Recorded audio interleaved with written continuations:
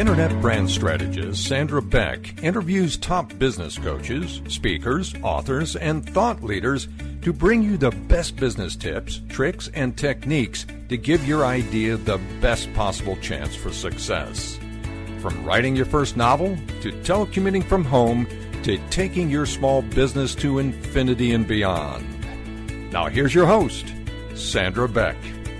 Hey everybody, this is Sandra Beck and I'm here with Ann Tucker and we just have the best time. I actually have a pen and my pad handy because this lady is somebody that I not only respect but I learn from, and I'm so excited because she's going to talk to us today about becoming a co-creator in our own success. And this is a very, great concept because many of us work at home, we work alone, we have our clients.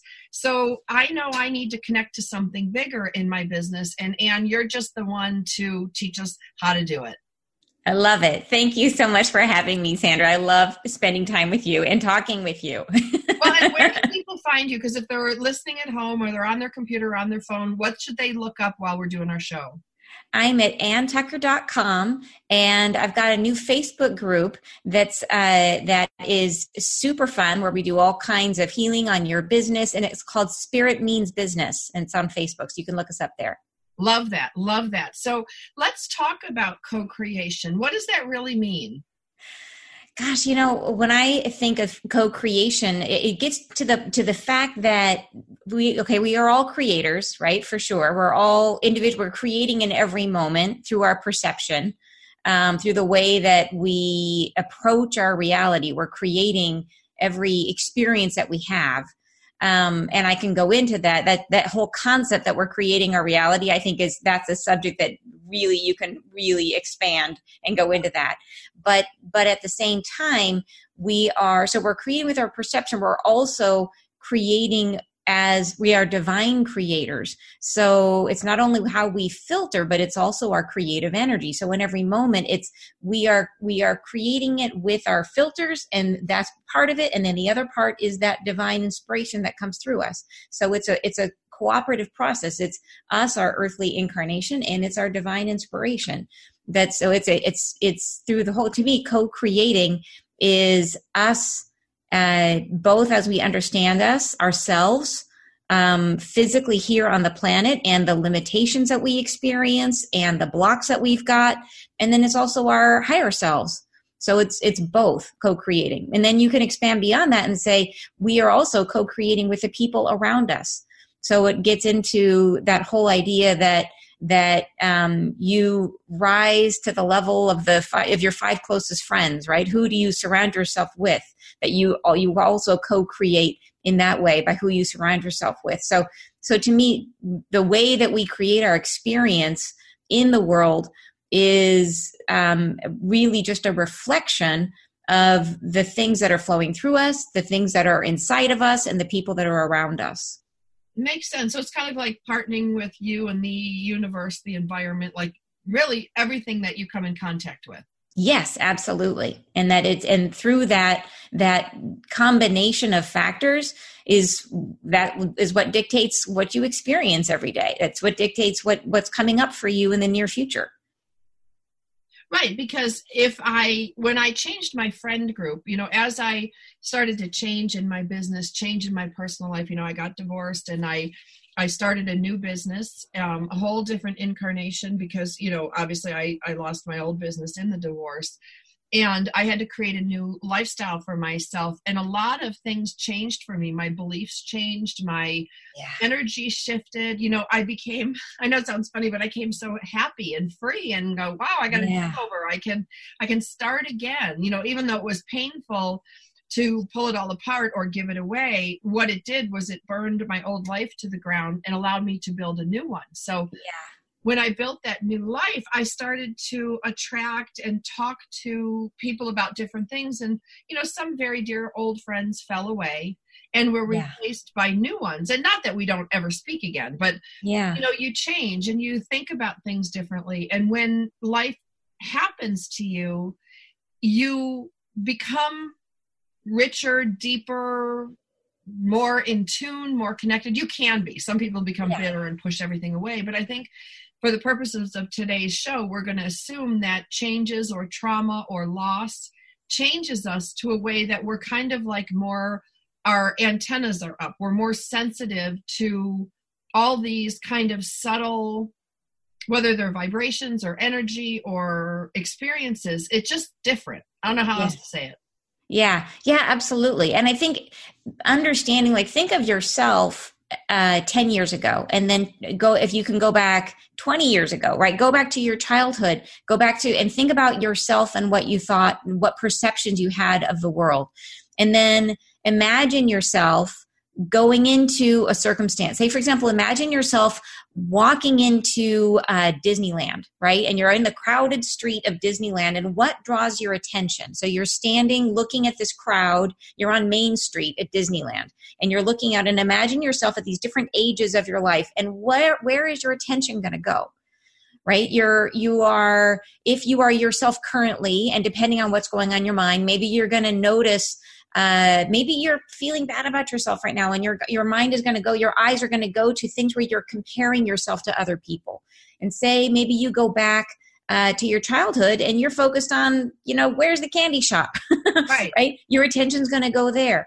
Or maybe you're in a great mood. If you go back to a time where it's you and you're in a fantastic mood, you're going to start noticing all the other people that are joyful and are happy. And it's the exact same scene, right? It's the same street, same experience, everything the same, but your experience in each of those circumstances is totally different.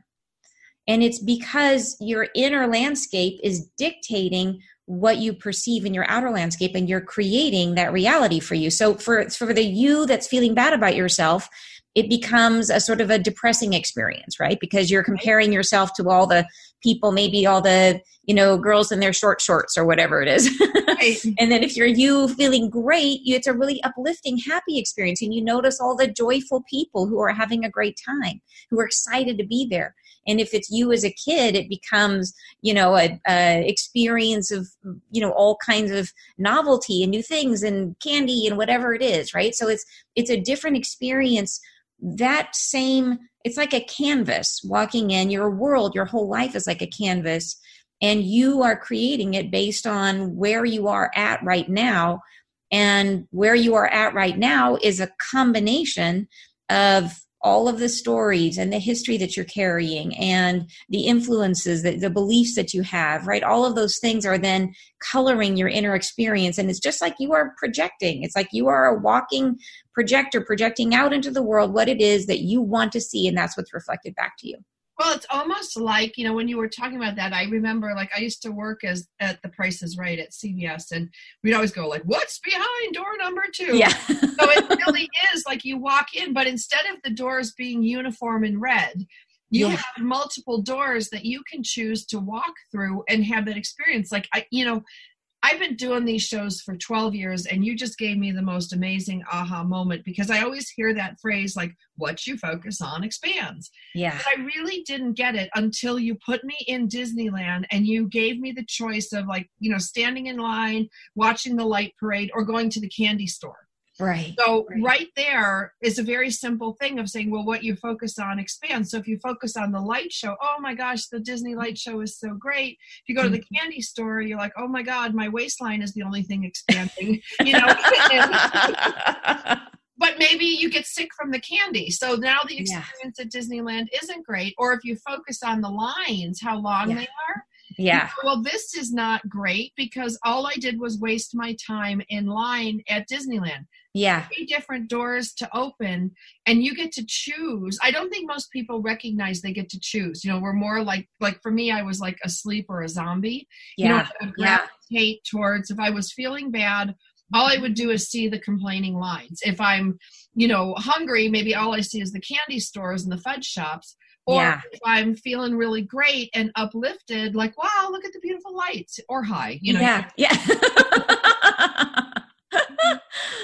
Right. No, you're totally right. And it is. And so there's the first level to this, which I think is incredibly helpful, is to understand that there's sort of the mood element of what are your current thoughts? How are you feeling that day? And can you shift those to then focus and notice the things that are going to make you feel better, right? Can you choose a happier thought?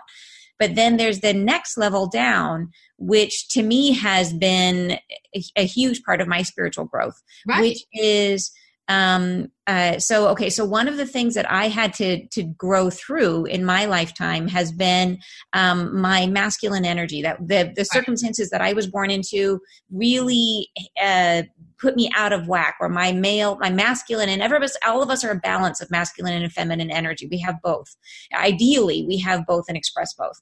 But most of us are lean one way or the other. We either lean into our masculine or we lean into our feminine, and we have wounds either in the feminine or in the masculine. My wounds were in the masculine. Right. So what that meant in terms of my lived experience is that the men that showed up in my life were not awesome. Yeah. And that was like across the board, right? Like I had the people that would, the men that would sit next to me if I was on a plane, the men that would show up behind me in line were not awesome. It was like, that was what I was attracting into my life was guys who were maybe expressing immature masculine traits, right? Yeah. And through the work that I've done, which has been conscious and a lot, I am now balanced between my masculine and feminine. And one of the most fantastic shifts that I've seen is that I used to think, like when I was younger, I used to think there was like no men that I would meet that I would be like, wow, he's fantastic. Like what an amazing man. Now I'm surrounded by them. Like every man that seems to come into my orbit, they're wonderful. And that's a brand new in your orbit. I need to get on a plane. Yeah. Even like the guys that stand behind me in line, the guys that show up, like just the people that I meet in passing. It's like I meet all the really nice, solid, really that mature masculine, that, the best elements of masculine energy. That's what's showing up in my life now. And that was my own internal landscape before. I had damaged masculine energy. And so that's what I was drawing in. And now I'm healed, and the men that are attracted into my life, and I have wonderful male friends now. To me, that's sort of the second layer beyond, because I couldn't control that before. Like, boy, did I want to attract better men into my life and before, but I really didn't know how to do it. And it was the healing process that allowed me to get, once I was good on the inside, then my outside reflected it. Very much so. Like I think of, like the men that I attracted in my 20s and then the 30s and the 40s, because I've been kind of single through, not the whole time. I was married, for a decade, but in between those things. And I look at the men that I do attract, very, very different today than the ones that I did younger. They're thoughtful, they're pensive, they're soft-spoken, and then in my 20s, it was like, if you carried a gun and you were a jarhead or a Marine, like, I'm your girl. Not that there's anything bad about Marines. I love them. I've worked with the Marine Corps for 30 years now. I think they're great, Semper Fi, my heart and soul. Yes. But, a very different type of energy because I'm different. Yeah, absolutely. So I think that piece of it, and it can be really frustrating when you're in the thick of it, because like you may know consciously that this isn't what you want. When you're attracting something you don't want, you may recognize, I don't want to have this experience anymore, but it keeps showing up because and it's hard sometimes to get to where is that core wounding, what is it and where is it and how do I unravel it? And it's a process, right? It has to be a gentle, self-loving process that gets you to a place where that gradually unwinds and releases and allows you to come back into balance. And it has a lot to do with self-love and self-acceptance. Well, and that's where I want to drill into right now, because I think of the times in my life where I'm frustrated. I think that's a lot of hot energy. It's like heat, and it drew into me combative personalities. It drew into me, what you called immature masculine traits, things like that. And then, when I did a lot of work on myself, all of a sudden I didn't need a husband anymore. I didn't want a husband anymore. What I wanted was companionship. I wanted happiness. I wanted joy, somebody to talk to. Like, I know a little bit of that is aging, but there was the desperation taken out of it, because all of a sudden, and I don't know how it happened, probably, years of therapy, tons of radio shows, reading lots of books, lots of journaling, lots of crying. I got to a place where I'm like, you know what? If I'm married, great. If I'm not married, great. I love my life and I love the people in it. And there's not an urgency anymore. And probably because I have my kids, I mean, to be fair, I get that when women are getting to a certain age and they're urgent about having their own kids. Yeah. Like, that's definitely a big deal. I understand that. But when you get to the point where you don't have to be in a relationship, that's when they come out of the woodwork. I swear to God, I can look at my phone, 5 or 6 texts for what are you doing on Saturday? Where are you? What you thinking about? What you working on? All this love and care. And they do. And then you don't have to choose, because it's kind of like a man buffet at that point. And you go, okay, I just worked out, so what do I want? Well, I want something light and fresh and fruity. What do I want? And then, it's like, gee, I want to go to the movies, so who will I pick to go to the movies? And I'm not trying to be obnoxious and say, oh, I'm so great. But you start to become like a puzzle piece that interconnects and locks with other puzzle pieces. No, I totally agree. And it is, I think what you were saying before about that there was a lot of heat around it before. And I love that, because I look at that as like, whenever it is that you really want something, like when you're focusing on how much you want something, what you're really focusing on is the fact that that you're lacking it. And you, by focusing on that, by feeling that strong want, you are creating more lack. That it is, anytime that there's a lot of heat around something, it's a form of resistance, right? It doesn't allow energy to flow fluidly or softly the way that it wants to. And so the more that you're sort of struggling against not having it, the more that you are in resistance to having it, which is, it's hard, because it's like, how do I master that? And I get it. Like, if you don't currently have it, how do you get out of the feeling of not having it? Well, that's it. I mean, it's like, and everybody hears these phrases, and that's where, like, like what you focus on expands, or the whole thing is, don't be in lack, because you attract more lack to you. And, those all sound good. They're like, but then what does that really look like? And for me, what it looked like was everyone, like, I would go to movie night in the park, and I'd look around and go, couple. I'm by myself lugging the stuff with the kids. And, going to back to school night, like, oh, now there's lots of single parents. There's lots of people who the husband goes, the wife goes to the other school. But my perception was, I'm like, I'm the only one not married. I am the only one without a husband. My kids, and that's what lack looks like. You start noticing all these little things. And the funny thing changed as I got more whole within myself, and I stopped looking at what I didn't have and started looking at what I did have. All of a sudden I'm like, wow, I get to order pizza and I get to watch this movie, and I don't have to listen to somebody like the guy in front of me talk about his bad day, and ruin the show. And, the couple behind me is having an argument over money, and I'm like, well, I could fight with myself, or I could just eat popcorn. Like, and then the funny thing happened after that, Anne, is when I started, because the movie night in the park is like, 15 weeks every year in our town. So then I started unloading my stuff out of the car, and other dads would be like, hey, can I get that cooler for you? Hey, can I get that for you?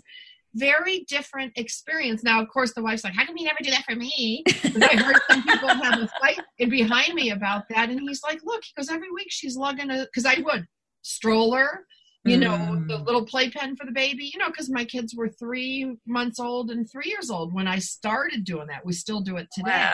Wow. But it's interesting, the different, I think when you live in lack and you focus on all the things you don't have, you give off like an angry, bitter, rotten energy. Yes. And when I shifted to, hey, this is great, I can leave when I want. Yeah. I don't have to make dinner for anybody. I can just, order the pizza, and pick it up and bring it to the park, things like that. I started focusing on how the benefits of it, because It's everything so has a true. flip side. It's, well, it's what's really funny is whatever state you are in, whether that be single or married or with children or without children, is that there's other people around you who are in the opposite state who are looking at you and feeling lack. Is that the people who have children are being driven crazy by their kids, and they're looking at you sitting peacefully and not being bothered and thinking, oh my gosh, I wish I had what she has. Right. Yeah. Not that they're saying they don't want their children, but they want your ability to be out and to be an adult. Well, to be free. Like here's another good one, because I'm a big person, Anne, of going, this is what it looks like, feels like, tastes like, because we label things and then we don't even know what those labels mean, but we've heard them so much. Yeah. That they don't resonate. And I remember being so nervous. This guy that I'm dating now, I really like him. He's really attractive. And I remember saying to my mom friends who are all married, I'm like, I am so nervous. Like, I'm getting ready for this date. I'm like, I think he's going to kiss me tonight. Like, I'm over 40 and I'm, having like this 13-year-old girl going to the dance moment. Yeah. And then, what they said was, my friends at the table were saying, wow, like, we will never feel that again. And it doesn't mean that they didn't love their husbands and love all those things, but they were like, wow, I remember that excitement of getting ready for a date and, picking out the dress and thinking about where you're going to go on Friday or Saturday night and what you're going to do and the magic of that first kiss. Yeah. Now, in my world, it was riddled with anxiety, fear, and, oh my God, like, how many breath mints do I have? They were looking at, they remember how wonderful that was. So same event, there's your Disneyland example, same event, two completely different experiences. Yeah. Absolutely. I think it is going into that and recognizing, and I think it's you have to remember, as you're in the middle of experiencing it, there is the pain of it. And I think before you get to the place where you can sort of start to see the other perspective, I think it helps. And part of the healing process, I think, is to sort of be okay with yourself, is sort of like to not deny that you're having the feelings that you're having, and to say, okay, I see myself. I see that in this moment I'm feeling sad or lonely or alone or whatever it is. And then to be compassionate to yourself, right? To imagine yourself, that inner part of you that's feeling sad. I like to look at myself on the inside as if I am the parent to myself, right? How would I treat me if I was my own child? And would my inner dialogue sound the same if I was speaking to myself as if I was my own child? And it would change, right? I would be much more compassionate. I would, when I felt sad or lonely, rather than saying, you shouldn't be feeling that way, rather than denying my feelings, I would say, I understand you feel sad and lonely, and that's okay. And you're allowed to feel sad and lonely. And that's a normal reaction. And here's another thing. Here's something that might make you feel better, right? But I think having that acknowledgement up front of being gentle with yourself, and not, I think a lot of us, we get mad at ourselves. We feel bad, and then we're mad at ourselves for feeling bad. Right. And if you think of yourself as your own child, how kind are you being to you, right? Is that really how you would treat a child? No, right? We're much harder on ourselves than we would be to another person. And that isn't how it should be. That there really is. I really think that the best way to sort of come to terms with yourself is to understand that there's multiple yous rattling around inside of yourself. Yes. Well, and sometimes, don't you think, because this has happened to me, but my inner parent voice also needs to like flex some tough love. Yeah. Mm-hmm. And, there's times when I found myself saying something, and it's even on the radio, I'll say something and then I'll get all weepy. And then it's like, dude, 10 years have passed. Like, get over it. Stop it. You're not helping yourself. Don't get on the pity train. Don't get on the sad train. Don't get on, or like, enough is enough now. Because I a lot of times I think it's my mom, because it comes in her voice. So sometimes I do think it's my mom, because she's like, I didn't raise you to sit and cry all day. I didn't raise you to feel sorry for yourself. Get up and get yourself to the gym. Get up, get to work. Get up and, take the dog for a walk. Now stop it. And that's like, because I have a very rich life in my own head. But I think there's compassion, but there's also tough love, because the voice in your head that is loving but firm, Yeah. is not that voice in your head that's like, you're too fat to go on this date with a guy. Right. No, you're right. It can be really constructive, those times when and some of that I would consider to be that more like noticing if you're heading down the wrong track, if you're reaching for that fifth cookie and you're like, okay, don't do that. Right. That's a positive thing. But it's the part that I really noticed that I think where we can be more compassionate is in when we're feeling pain. And that's the place where to acknowledge that and to acknowledge, yes, you're feeling this way. And here's a different, not to say not like where it becomes not constructive is where you're in pain and you are self-pitying, right? Yeah. When you're telling yourselves stories that send you in that downward spiral so that you're not just dealing with the pain, you're really bathing in it, right? When it becomes, you're just finding more and more self-pitying stories. And that's where you need to give yourself the boot and say, okay, this is not constructive. Acknowledging, yes, you feel sad. That's a normal experience to feel sad with what you're experiencing is true. It's normal to feel that way. And here's more, let's do something more positive. Let's find a way to feel better right now.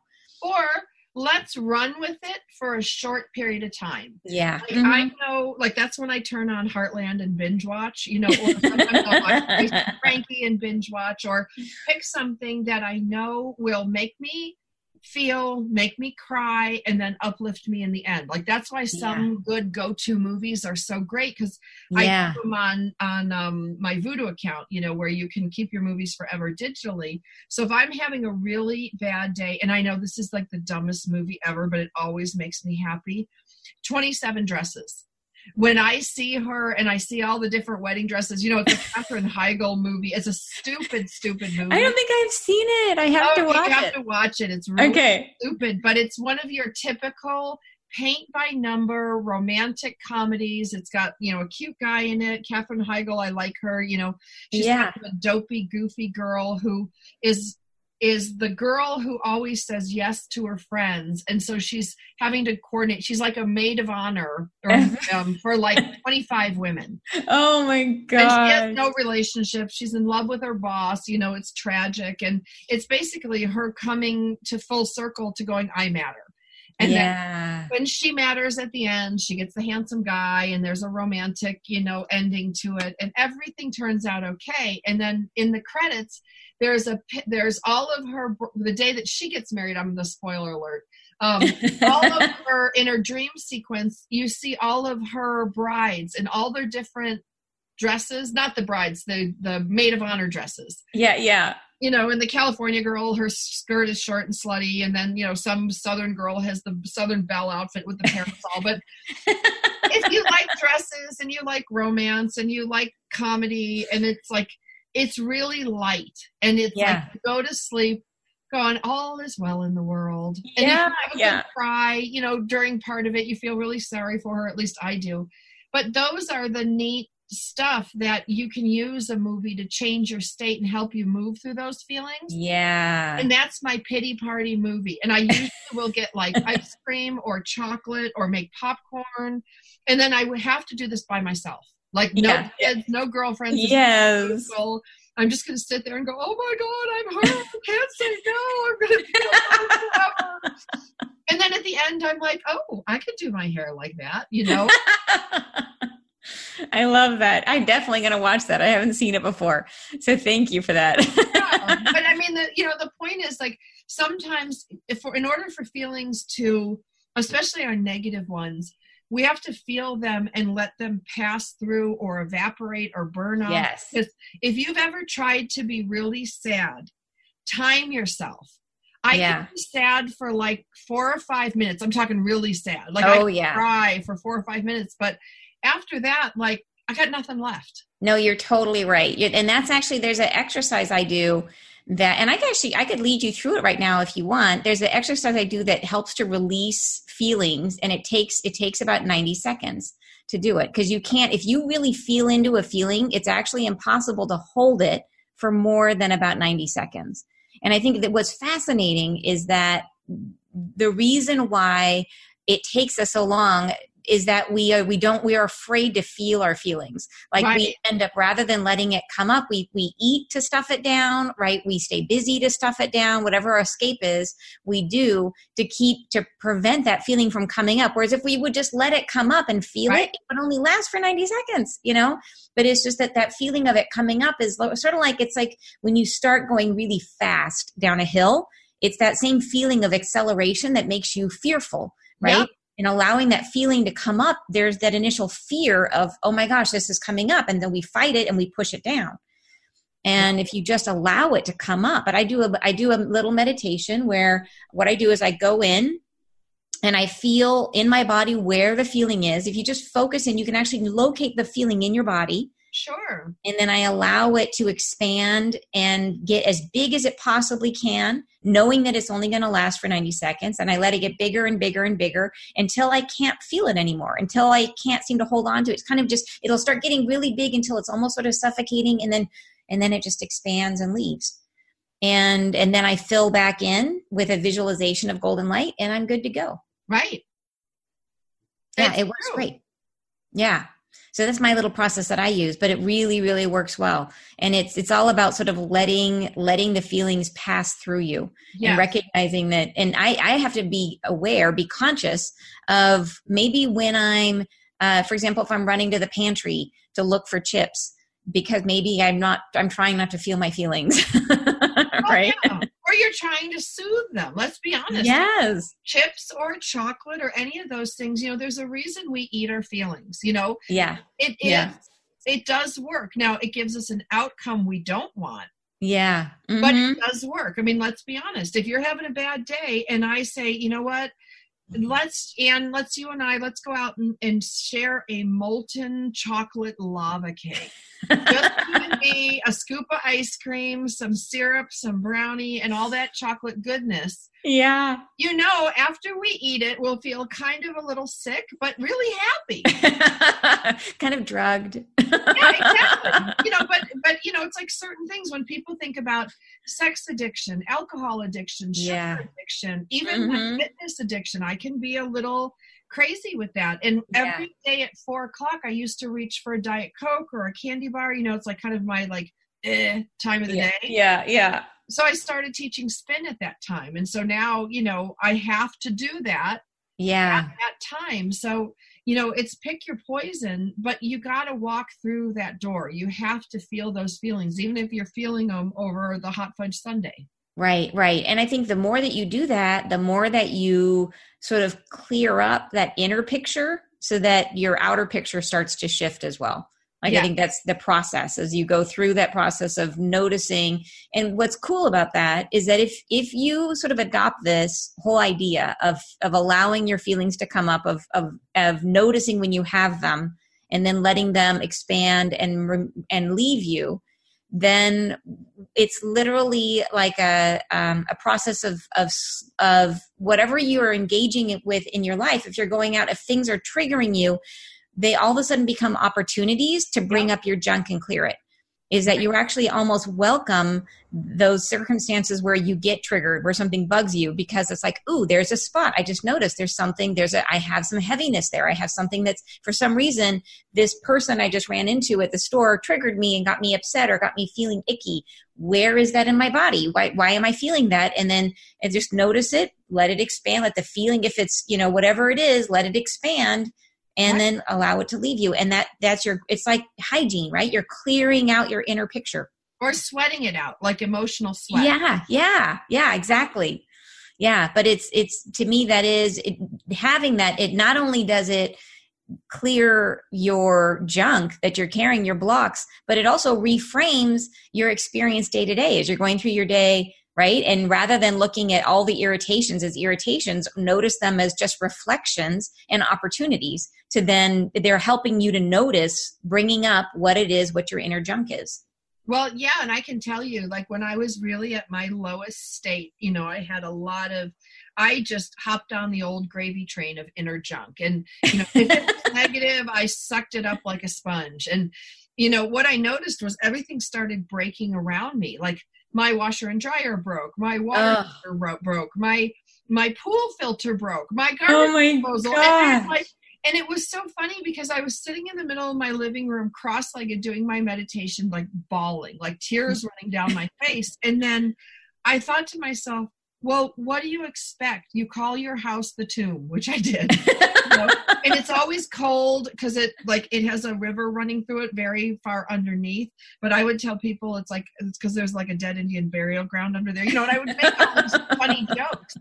But what I realized is what I was emitting was just massive negative vibrations. And of course, everything's going to break around me. Of course, the things are going to be in disrepair, and my roses are dying. And, even now I haven't watered my roses for like a month because I was in New York on vacation. And I'm like, they're still hanging in there. I'm still hanging in there. Like, it really does affect all the things around us. Oh my gosh, it's so true. I remember one of the big lessons from parenting when my kids were little. They were probably 5 and 7, let's say, maybe a little younger than that, 4 and 6. But in any case, we'd been out for the day. My husband at the time traveled a lot, so I would be home alone with the kids for a lot of the time. Right. And I was tired, I was tired and I was crabby, and I'd taken the kids for an outing, and they were just at each other, right? Just a little picking. And it was not fun. And we came into the house and they were taking off their shoes, and I saw them sort of being squirmy and bugging each other. And right in that moment, I noticed that I was crabby. I noticed that I was feeling bad. And I just took a moment and I paused and I sort of shifted and I said, okay, what if I noticed what they were doing well, right? Rather than me being crabby and noticing what they're doing wrong, what if I all of a sudden just took a breath, calmed myself, and focused on what was positive? And I just made that little internal shift, and it was literally like a 180 shift in my kids. Like all of a sudden they were peaceful. They were getting along. They were behaving. It was literally like I didn't even have to say anything. It was like a mirror being held up, reflecting back to me my internal state. It was amazing. Right. And so from that point forward, I became very aware when my kids started misbehaving, I would stop and look at myself and be like, okay, how am I right now? Right? What's my internal state? Am I good? What am I reflecting to them? And it would help that. I mean, it wasn't 100% of the time, but it was a lot of the time. Right. Well, and I think, people get into habit, like the negative habit, and they focus on, all these things that are going on around them. And then it just creates more. And I want to continue this conversation, but I need to take us to the end of the show. We've been visiting today with Ann Tucker. What a great show. Ann, what's your website so people can look you up and they can get your book, Undoubtably Awesome, anywhere books are sold? Thank you. It's at anntucker.com, and I'm on Facebook at Spirit Means Business, and my book, Undoubtably Awesome, is on Amazon. Love that. Love that. We'll be back again next week with another great show. There's 3 or 4 recordings this season with Ann Tucker. So if you like what you heard today, go ahead to our website, and anywhere you pick up this podcast, we'll have more shows with me and Ann Tucker. You're not going to want to miss them. We'll see you again next week. On behalf of Sandra Beck, we want you to get out there today to make more money with less time and effort so you can live the life you want. Tune in next week for more tips, tricks, and techniques on Coach